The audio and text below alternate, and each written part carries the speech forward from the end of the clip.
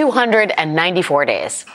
That is the length of the time that women's basketball star and Olympic champion Brittany Griner has been detained in Russia. That stint included a recent move to a penal colony in Yavas, which traces its roots to a gulag labor camp and has been described as having slave-like conditions. Griner was sentenced to serve 9 years there on minor drug charges until today. I'm glad to be able to say that Brittany's in good spirits. She's relieved to finally be heading home.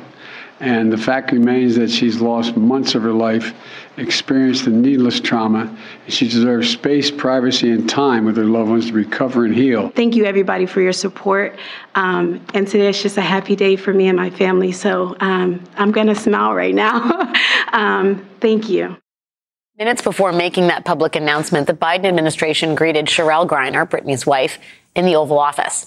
Sherelle walked in expecting to hear the latest updates on Brittany's case. But instead, President Biden broke the news that the operation to bring Brittany home was underway. Biden and Sherelle Griner called Brittany together just before 8 a.m. today. According to White House officials, the president's first words to Brittany Griner were, "It's Joe Biden. Welcome. Welcome home." And she was en route in real time. Russian state television posted this video of Griner boarding a private plane in Moscow headed to Abu Dhabi on her way to the United States. The UAE and Saudi Arabia helped negotiate the deal with Russia to release Griner. We are keeping an eye on Lackland Air Force Base in San Antonio while we await Griner's arrival. She had this exchange with a person on board the flight to the UAE. What's your mood? Happy. You fly back home. To the U.S. To the U.S. Да, конечно. Так что все будет нормально. Everything will be fine. In order to get Griner on that plane starting that long trek back home, the United States had to cut a deal with Russia, exchange one prisoner for another. We get Griner back, and in return, we give Russia this man, Victor Bout, the man with the gray mustache you see in this video carrying that manila envelope. He's walking away from a private plane, and he's walking toward Brittany Griner, who you can see on the left in that red jacket. This is the prisoner swap that happened on a UAE tarmac this morning. The Biden administration has made clear that they were involved in, quote, painstaking and intense negotiations to bring Griner home. And it became clear in the past 2 days that despite the White House's attempts to also bring back Paul Whelan, a former Marine imprisoned in Russia on suspicion of spying, that Russia would only release Brittany Griner, and only in exchange for notorious Russian arms dealer Victor Bout, who is known as, quote, the merchant of death. In 2011, a New York jury convicted Bout of conspiring to kill Americans and conspiring to provide material support to terrorists and arms trafficking. He was arrested in Thailand in 2008 after attempting to sell millions of dollars worth of weapons to a terrorist group in Colombia, telling them, quote, "We have the same enemy." Following Bout's conviction, then Attorney General Eric Holder said, "Today, one of the world's most prolific arms dealers is being held accountable for his sordid past. Victor Bout's arms trafficking activity in support of armed conflicts have been a source of concern around the globe for decades. Today, he faces the prospect of life in prison for his efforts to sell millions of dollars worth of weapons to terrorists for use in killing Americans." Bout never faced life in prison, though. During his sentencing hearing in 2012, he told the judge he, quote, never intended to kill anyone, and, quote, God knows the truth. He also shouted at the prosecution, it's a lie, that he never sold weapons to kill Americans. When Bout was sentenced to 25 years in prison, which was the mandatory minimum, his lawyer told reporters he was grateful to the judge. And now Victor Bout is back home in Moscow after 10 years behind bars in America. Bout grew up in Soviet Tajikistan. He was conscripted into the Soviet army, and then he went on to the Military Institute of Foreign Languages in Moscow, which is a place that is notorious for churning out intelligence officers. Bout became a polyglot, speaking English and French and Portuguese and Arabic and Persian fluently, in addition to his native Russian. Over the course of his career as a transnational criminal, he sold weapons to sanctioned groups in Angola, Rwanda, Liberia, Sierra Leone, and the Democratic Republic of Congo. Eventually, Bout started feeling the pressure of his trade. He apparently half-jokingly told a Time magazine reporter in 2003 he was, quote, second only to Osama, as in bin Laden, on America's most wanted list. After he was arrested in Bangkok in 2008 in a sting operation, Bout received his prison sentence and told The New Yorker, they will try to lock me up for life, but I'll get back to Russia. I don't know when, but I'm still young. Your empire will collapse and I'll get out of here. And now he is indeed out, exchanged for an American citizen whose great crime in Russia was possession of less than 1 gram of hashish oil she says she forgot she left in a suitcase. So the question now is, why did Russia push so hard to get Viktor Bout back from the U.S. in one of the most uneven prisoner swaps in recent memory? And does he pose a threat now that he's back home in Moscow? Joining us now is Karine Jean-Pierre, White House press secretary. Karine, thanks so much for being here. I know that we're dealing with sort of two conflicting emotions here. One, I think most Americans are overjoyed. Some Americans, a small pocket, are not as happy that Paul Whelan is here, not on board the same plane, but Brittany Griner is coming home, and the conflicting emotion that Viktor Bout has been released. Let's first talk about how this was negotiated. Can you give us a sense of the timeline in which this was negotiated? How long ago you were talking about swapping Griner for Bout? So let me just first say, Alex, and thank you so much for having me on. And you kind of touched on this in your opening. Today is a good day because Brittany Griner is coming home to her family who loves her teammates who care about her, and also a country who was marveled by her strength and her courage. And I think that is important. She's an American citizen that was wrongfully detained, and the president kept his promise on bringing her home. So just to give you a little bit of the timeline, as you're asking me, Alex, 6 months ago, back in July, Secretary Blinken came out publicly and he talked about very clearly how we were in extensive negotiations with Russia on looking at different avenues to secure Brittany's release. And that is what you've been seeing these past several months. And most recently, in the past several weeks, it was clear that there was a deal that was going to be happening for Brittany's release. But sadly, regrettably, Russia was not negotiating in good faith with Paul Whelan because they categorized him very differently. They saw him totally illegitimately, charged him for something that, again, that was illegitimate.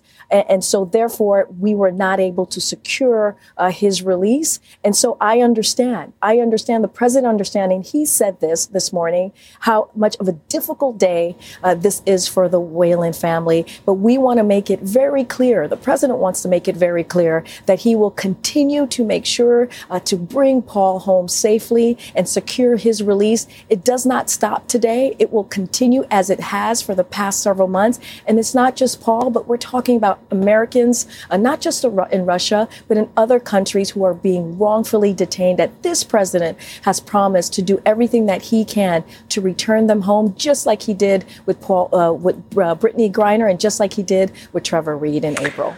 Were the Russians did they always have their sights set on Viktor Bout? And did you have to give any kind of heads up to your predecessors in the Obama administration, for whom the conviction of Bout, as you know, we quoted Eric Holder, it was a big deal conviction at the time. Did you have to talk to them about what you were about to do? Or did you feel the need to? So let me just say, not going to get into the details of negotiations and what steps were taken. Not going to go into that for just obvious reasons, because we are still very much working very hard to get Paul released and his release secured. I'll say this. This is not a decision that President Biden made lightly. He believed this was an opportunity to bring Brittany home, and he wanted to make sure that we're able to do that. I want to make it very clear to the American people, your viewers that are watching. There was two options here. There was an option to bring Brittany home or no one. That's what we were dealing with. Either bring Brittany home or no one at all. And so the president decided to bring Brittany home. Look, when it comes to our security, the president, our administration is going to be vigilant on making sure that we protect our national security, and we will act swiftly when needed. And we will take the steps, again, when needed to do that, as we have done these past several months, as we've done throughout his administration. We did yesterday, as we're going to do today, as we're going to do tomorrow. So again, this was an opportunity to bring Brittany home safely. It was either Brittany or no one. When you say Brittany or no one, it makes me skeptical that this is the overture to better relations or a better negotiation conduit with Russia. But I'll ask you the question. Do you think the fact that the U.S. and Russia were able to negotiate this swap is indicative of relations that may have the possibility of repair in terms of the broader portfolio of interests that the U.S. and Russia share?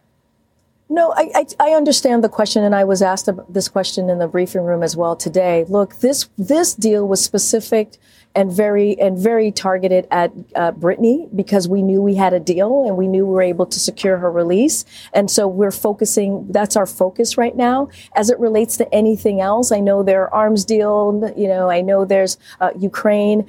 Those things are very different. Right now, what we wanted to do is make sure that the president, he wanted to keep his promise when it comes to American citizens who are wrongfully detained, doing everything that we can to bring them home. Again, we did that with Trevor Reed. We've done that with other wrongfully detained U.S. citizens that have been released under this administration. And today we were able to do that with Brittany Griner. One more. Does the president have any plans to greet Brittany at the White House? What's the ticker tape parade going to look like? So don't have anything to preview. As you know, the president, as you stated in your beginning of your opening, the president, Sherelle, also the vice president and Secretary Blinken had an opportunity to speak directly to Brittany as she was flying back home. And he said, welcome home to Brittany. And they also said she was in good spirits. Don't have anything yet to share on that. But obviously, we are thrilled that she is back, and we are going to continue to fight for every American that is wrongfully detained. 294 days. It's great that she's finally coming home. White House Press Secretary Karine Jean-Pierre, thanks as always for joining us. Thanks, Alex. Now let's turn to Michael McFaul, former U.S. ambassador to Russia and NBC News international affairs analyst. Michael, it's great to have you. There's a lot to try and understand here. I guess the first is, what do you make of this arrangement here? It is asymmetrical, undoubtedly, but both Brittany Griner and Victor Bout are effectively celebrities in their respective countries. The Russians, it appears, know a lot about Victor Bout, and he is more known there than he is here, obviously, in the way that Brittany Griner is an important asset, if you will, in terms of American culture and sports. What do you make of the deal? I support the deal. I think it's fantastic that Brittany Griner is coming home. These are hard calls. I was in the government. I was at the White House when he was convicted, Victor Bout. You asked about the Obama administration officials. I'm one of them. This guy's a really, really bad guy. As you rightly hinted at, probably connected to intelligence services. And they've been trying to get him out ever since I was at the White House. And when I was the U.S. ambassador to Russia, Putin has wanted him out for a long, long time. The Biden team and ultimately the president had to make that really hard choice that you two were just discussing. They got to the point in the negotiations where it was either one for one or nobody. And the president and his team, but the president ultimately had to make this decision, decided, I want to take that deal. It's not an easy deal. It is a tragedy that Paul Whelan is still in jail. He's been there for a long time, wrongly. It's a tragedy, by the way, Mark Fogel is still in jail. They keep saying the other Americans. I actually happen to know one of them personally because he was a teacher to my kids when I was a U.S. ambassador. He shouldn't be in jail either, but we had a choice to make, and they decided to take the deal. I think it's the right decision, and maybe it will lead to other decisions down the road, other trades that they might be able to make. What does Bout mean to Putin in terms of the symbolism of this? Because there is some talk that he was close to senior advisors to Putin, many of which it sounds like have been sidelined in recent months over the war in Ukraine. Is this a peace offering in a way to them? I'm just trying to look for a little Kremlinology in terms of what this signals about Putin's power. So, Putin himself came from the KGB, right? Remember, he is a former intelligence officer, but you're never former. You're part of a special club. And when they talk about each other, they say, we never leave anybody behind. And in my own negotiations about Victor Bout many, many years ago, you could tell that this was important for Putin personally, that they would get him out of jail. And therefore, this is a huge victory for Vladimir Putin. You're exactly right, Alex. He is a very well-known figure inside Russia. They think they use the phrase wrongfully detained too back in their country. And so this is a fantastic win for Vladimir Putin, whether it's related to other intelligence officers paying him off. I've seen a lot of speculation about that. I think this is actually important to Putin. And from his perspective, this was a very good deal. What did Griner mean to Putin? Because back in the 1930s, the Soviet Union used anti-racist propaganda to lure African Americans to come live in America. You know, we have a history with Russia where Russia capitalizes on social unrest to make America look bad. Brittany Griner has been somewhat of a notorious figure among certain conservative Republicans who do not like her criticism of the United States by bending a knee during the Pledge of Allegiance or during the opening ceremonies of sports games. Right. I wonder if you think that she had a symbolic place in Russia, given the history with the U.S. and Russia on race. It's an interesting question. I don't know the answer to it. I think probably not. I think we're over speculating here. I think when she was arrested at the airport, they got lucky because of her mistake. And they knew that they had somebody that they could leverage to get somebody out like Victor Bout. I think that's the way they were thinking about it. The other historical stuff, and maybe that played a role, but I don't think so. I think they finally thought that we finally have somebody that we can get Bout out of jail, and it turned out to be true. And so you think this was basically all the long game to get Victor Bout back? I do. It's been a really long game. I was in government almost a decade ago. They were every single meeting that Sergei Lavrov, their foreign minister, had with either Secretary Clinton or Secretary Kerry when I was in the government. His name came up. They wanted him, and Putin personally wanted him out. I think that's important for people to understand. Putin personally wanted him out. And so when they arrested Griner, I think they figured out we finally have the ticket to release our guy. Wow. What do you think this signals? You know, I was asking Karine Jean-Pierre whether this signals any sort of, I'm not going to say warming relations, but is this a future avenue for negotiations down the line? I'm not sure that it sounded like it was. What do you make of the fact that this negotiation even happened at this moment when U.S.-Russia relations are the worst they've been since the Cold War? So tragically, I think we've gotten pretty good at stovepiping different issues, right? Because we have to. Because if you linked everything, you would never get anything done. So this is a good sign in that respect. We're getting this deal done. Maybe we can stovepipe arms control negotiations, because I think we need to do that as well. But it doesn't mean it's going to lead to better negotiations over Ukraine or any other issue for that matter. I see little linkage between this breakthrough, a very positive breakthrough, and the rest of the agenda, which, as you said, I think you got to go deep into the Cold War, maybe all the way back to 1962, the Cuban Missile Crisis, to remember a time when relations have been so bad. This day, a great day in and of itself, is not going to change that overall dynamic. Mike, you bring up the really important fact. Diplomacy is hard. Hostage negotiations are difficult. This was a really tough call for the Biden administration. And as Karine Jean-Pierre said, it was either Brittany or no one. Given that, it seems like they made a tough call, but maybe the right call to get her back, because it wouldn't have happened otherwise. Former U.S. Ambassador to Russia and NBC News international affairs analyst Michael McFaul. It's great to see you as always. Thanks for joining us. Thanks for having me. Yeah, bye-bye. Still ahead tonight, the Justice Department is making clear that it means business when it comes to getting back all of the documents that Donald Trump took back with him to Mar-a-Lago. We will talk to former U.S. Attorney Barb McQuaid about that. And unionized employees of the New York Times walked out today as part of a work stoppage as they negotiate on a contract. But what would happen if almost everyone behind the paper of record went on a full strike? Stay with us.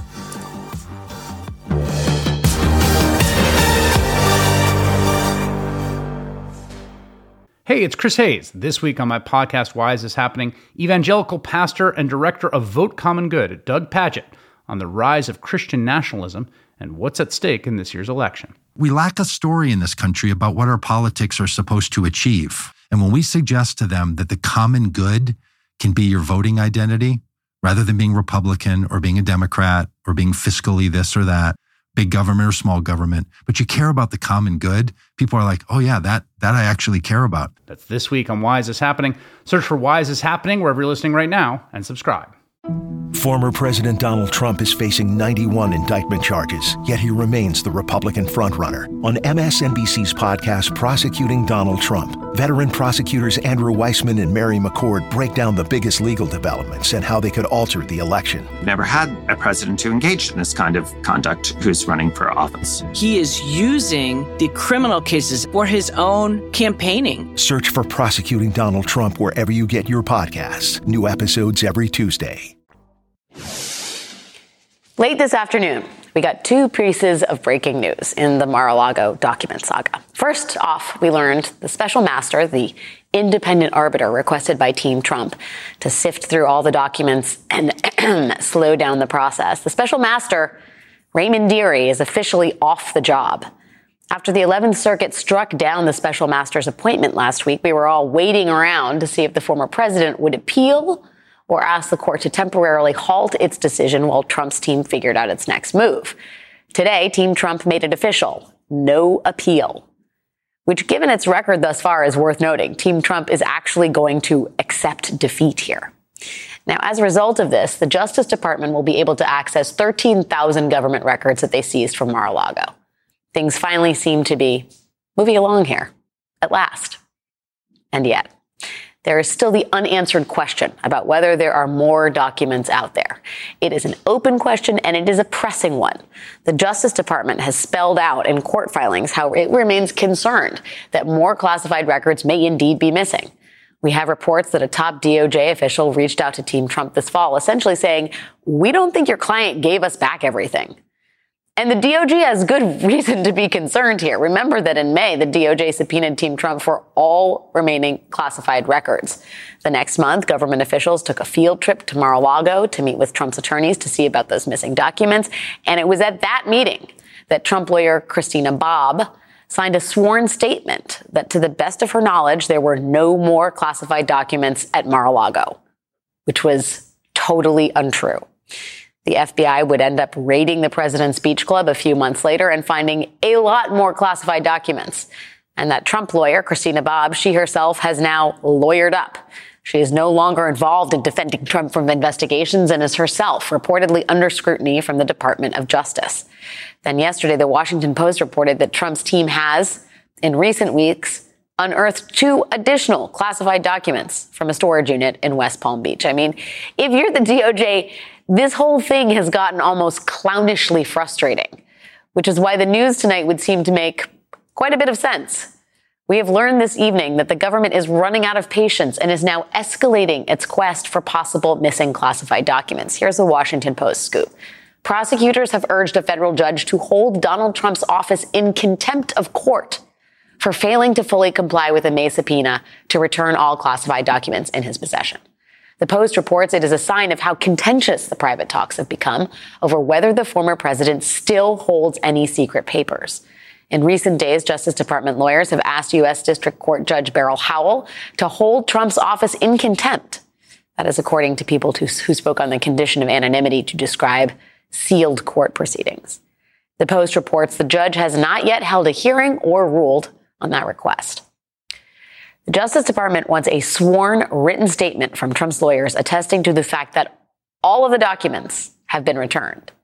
But complying with that pretty straightforward request appears to be something that no one on Trump's legal team seems willing to do. And hey, can you blame them? Joining us now is Barb McQuaid, former U.S. Attorney for the Eastern District of Michigan. Barb, thanks so much for being here. This is file this development under most surprising, least surprising thing ever. Trump's lawyers don't want to have to formally sign an affidavit saying they believe what their client is saying. My question to you is, what is the practical implication of contempt of court when we talk about Team Trump here? Yeah, In this context, where they're actually seeking contempt against the office of the former president, perhaps because they can't figure out who is the person who is the custodian of records, because Donald Trump will not designate someone as the custodian of records. So when it is an entity like that, as opposed to an individual person, you can't really jail the person to coerce their compliance. Instead, typically what you'll see is a fine, maybe a daily fine, until they comply. There was a similar contempt order, you may recall, in the Attorney General's case against the Trump Organization when they were refusing to sit for depositions. And the court in that case imposed daily fines until they complied. So I would expect something like that here. When it's an individual, you can jail them. When it's an entity, you can fine them. Is the fine significant, though? I mean, is it something that's Donald Trump's facing a lot of fines right now. Is this something that will hurt? The number the judge picks is supposed to be something that will provide that inducement, especially when it's racking up every day. It's sort of like when you've got the overdue library book, after the first day, it's not such a big deal. The second day, but then it keeps escalating. And so it would really be up to the judge to fashion a number that would cause a little bit of pain on the Trump entity here, so that it's not just something he can shrug at and ignore. Well, yeah, to borrow the metaphor of the missing library book, the question is whether anybody knows where the library book or books actually are. I guess I wonder, Barb, why not just apply for a search warrant here? Or is this an overture to doing just that? I imagine that the Justice Department would very much like to do that because the Trump team clearly has demonstrated that it can't be trusted. As you said, they swore they were giving everything back in May, and turns out not only did they not give everything back, there are 13,000 documents still in the basement. And so I think a search warrant is what they would love to do, but you can't just get a search warrant based on speculation that documents will be found somewhere. You need probable cause that they would be found in a particular place based on facts. The Fourth Amendment requires particularity when you are seeking a warrant. So you have to have at least some factual basis, enough for probable cause to believe that the documents will be found at a particular place.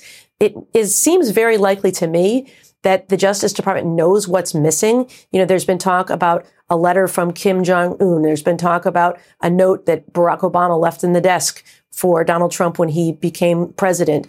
And all of these documents that are classified are typically stored on a server and printed out. But somebody keeps track of that. These are controlled documents. They aren't just flying around. So they know what's missing. And so that is likely what is causing them to say, you had all these other documents and these ones are missing. Seems to us they're likely somewhere that you know about.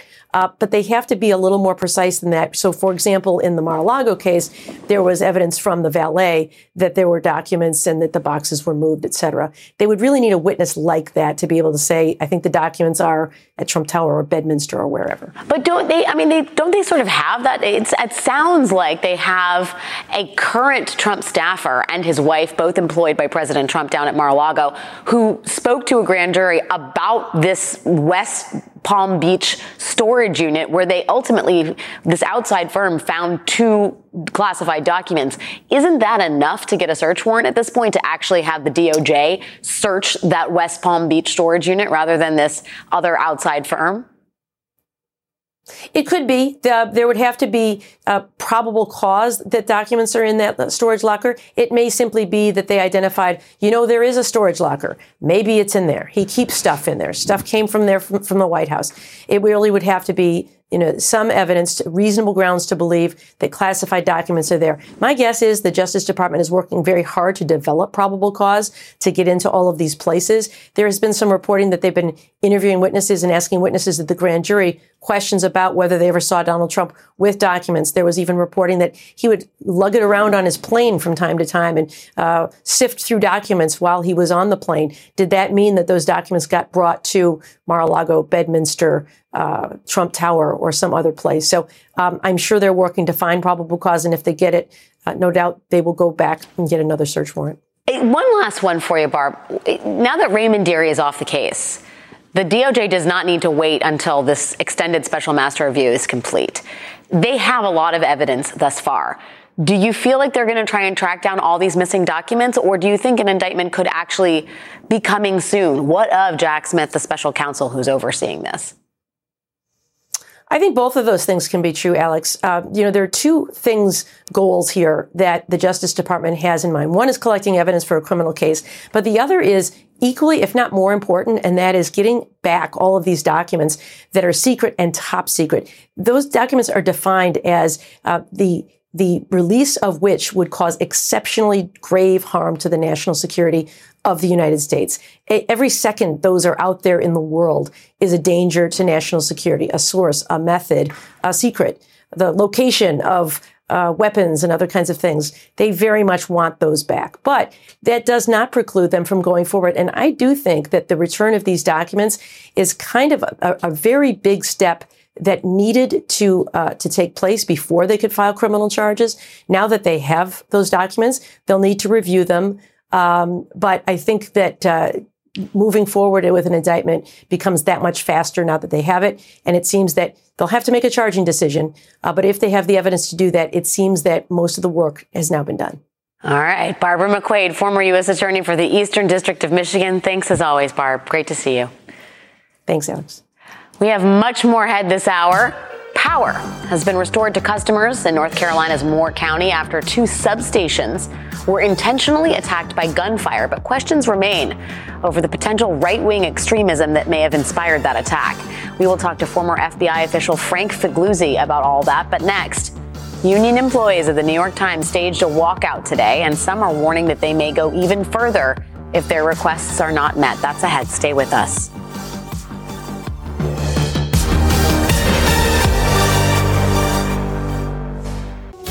Join MSNBC's Simone Sanders-Townsend, Michael Steele, and Alicia Menendez as they team up to host The Weekend. We want to get the newsmakers, the people that are in the middle of what is happening. It's about the conversation. A lot of Americans check out of conversations. We want to check them in. Conversation we begin and that you continue all week long. The Weekend, Saturdays and Sundays at 8 a.m. Eastern on MSNBC. Get the latest updates on this year's high-stakes election with MSNBC's How to Win 2024 newsletter. When you subscribe, you'll get expert analysis on key races sent straight to your inbox, including articles written by the host of the How to Win podcast, Jennifer Palmieri. Subscribe today at msnbc.com/win.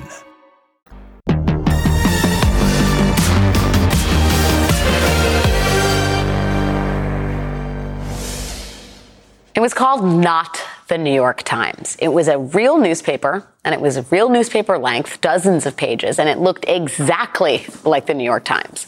But it had headlines like Armed Vatican Troops Seize West Bank, and Dog Surrenders to the Police, and New Medicare Proposals, Take My Life, Please. The cooking section taught you how to cook a bat. And then there was an advice column that asked readers to write in for dating advice from North Korean dictator Kim Il-sung. The paper was a strike paper. It was a parody. And it was published in 1978 by humorists and employees of the real New York Times, while their paper was shut down during a strike. Newsstands throughout New York City closed down last night as a strike hit the city's three major daily newspapers: the New York Times, the Daily News, and the New York Post. New York is now without its major daily newspapers, and there are some fears here that this strike could develop into a long one. While they argue the biggest daily paper in the biggest city in the country is the News World, published by the Unification Church, which is headed by the Reverend Sun Myung Moon, the Korean evangelist. Both the unions and the publishers are giving the impression they're ready to settle down into a power struggle. Both sides could be bluffing, but if they're not, the New York newspaper strike could be long, bitter, and expensive. Today, more than 40 years later, 1,000 New York Times employees walked off the job again. They have not had a working contract since March of 2021. Negotiations over that contract between the paper's management and the union have broken down, primarily over disputes about pay, health care, and salary floors for the paper's lowest paid employees. The CEO of the Times wrote a memo last night rebutting some of the union's claims. She cited what she called the clear commitment the paper has shown to negotiate their way to a contract that provides Times journalists with substantial pay increases, market-leading benefits, and flexible working conditions. She wrote that she was disappointed that the union had taken, quote, such drastic action. But union members today were not shy about how their actions could get more drastic if their demands are not met. Union member and veteran reporter Michael Powell told NPR that today's walkout was an absolutely necessary shot across the bow. He continued, each month that goes by, they are taking more money out of our pockets. To be clear, today's walkout was not a strike. It was a 24-hour work stoppage.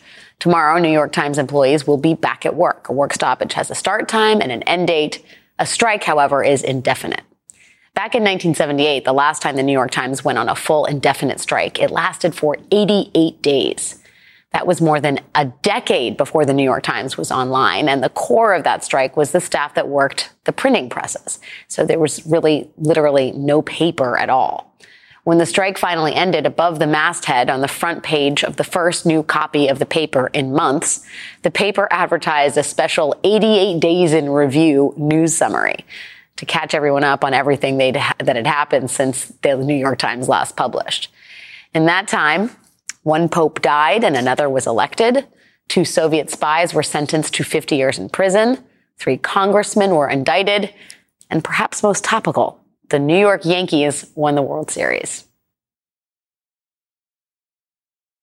The New York newspaper strike is over at long last. We got the Daily News and the Times this morning, just the way we did before the strike began back in August.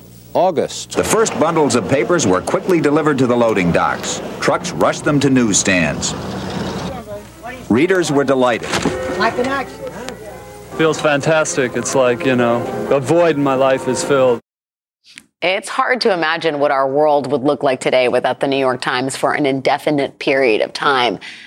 But if these negotiations don't resolve soon, that might be in our future. So here is to hoping they can work this one out and that no one will need to repost cooked bat recipes anytime soon. 5 days after an attack on a power station in Moore County, North Carolina, left 45,000 homes without electricity, power has finally been restored to all those county residents. But that good news comes as we are learning some troubling new details about what motivated that attack in the very first place. Investigators now say they're pursuing 2 theories: right-wing extremists in online forums encouraging attacks on critical infrastructure, and a potentially related theory about attacks on the local LGBTQ population. Now, we still don't know for sure what motivated that attack, but here is what we do know. Since January, the Department of Homeland Security has been ringing the alarm about the rising threat of right-wing domestic extremists attacking the U.S. power grid. After Trump lost the 2020 election, the FBI began warning that white supremacists online had begun discussing shooting up power grids in order to create unrest, with the eventual goal of creating a, quote, fascist society. That was more than just idle chatter. In August of 2021, a group of neo-Nazis in Idaho was charged with plotting to attack power stations in the Northwest. In February 2022, 3 more right-wing extremists pleaded guilty to terrorism charges after conspiring to attack the U.S. power grid and, in the words of the Justice Department, stoke division in our society, all in the name of white supremacy. Since 2017, attacks and vandalism on electrical infrastructure in the U.S. have been steadily rising. This year alone, there have been more than 100 attacks on the grid. And now, amid that rise in violent threats from fringe right-wing conspiracy theorists, the former president of the United States is going farther than he ever has to embrace fringe right-wing conspiracy theorists. On Tuesday, former President Donald Trump, hot off his dinner with a white nationalist and an anti-Semitic hip-hop star, hosted another group of right-wing extremists at his Florida home. And this time it was boosters of the far-right QAnon conspiracy who got their very own state dinner in Trumpland, a fundraiser that featured a so-called documentary about child sex trafficking. This is how Trump addressed that room full of conspiracy mongers. You are incredible people, and you're doing unbelievable work, and we just appreciate you being here, and I hope you're going to be back, and back many times and for many years. But the job they've done, and that this group in particular has done, it's really astounding. Joining us now to discuss all this is Frank Figliuzzi, former FBI Assistant Director of Counterintelligence and an MSNBC national security analyst. Frank, for people who have not connected the dots between white supremacy and a fascist society and taking down the power grid, can you illuminate the connection there? Yeah, they are adherents to something called accelerationist theory. The theory is simply that you can accelerate the takedown of society by creating the kind of chaos that gives an advantage to people trained in weapons and survival skills. So the theory goes something like this. The status quo is maintained by the government because the electricity stays on. It normalizes everyone and equalizes everyone. If you literally pull the plug on the power, then society falls into chaos. The government becomes powerless and dismantled, and people with guns who practice in the woods on weekends and their militia groups can take over. It's a very anti-black, anti-minority, fascist thing. And here's the thing. Here's what's produced all these DHS bulletins recently. The government is seeing this play out in chat rooms, literally to include instructions being issued this past summer on how to take out power substations, and the encouragement that it happen simultaneously across the United States so that it would all happen at once and create chaos. In addition to having, the information is available online, but in terms of the skills needed to take down an electrical grid, I would assume those are fairly sophisticated, right? You have to have some knowledge of how this works on a practical level and then have the marksmanship to be able to do so with a gun. It's true. We shouldn't be fooled by what looks on its face to be a pretty primitive thing. Cut the bolt lock on a gate, go in and shoot at some equipment.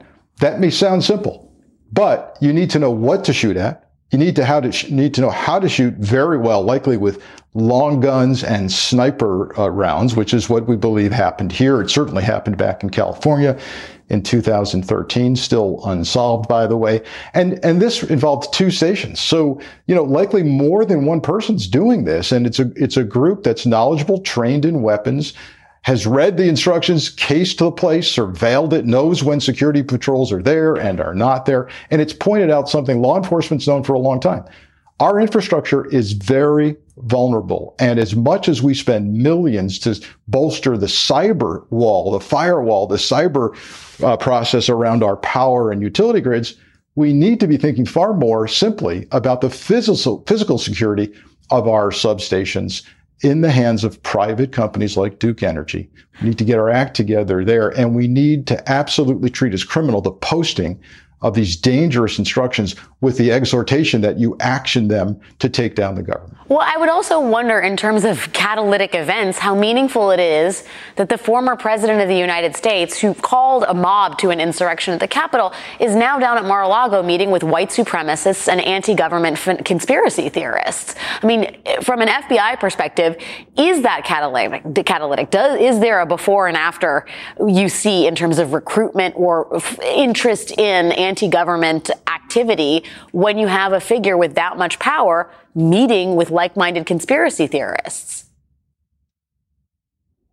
The data is there to support that. The FBI director has testified on the Hill now numerous times about the leading threat. It's hate-based violence.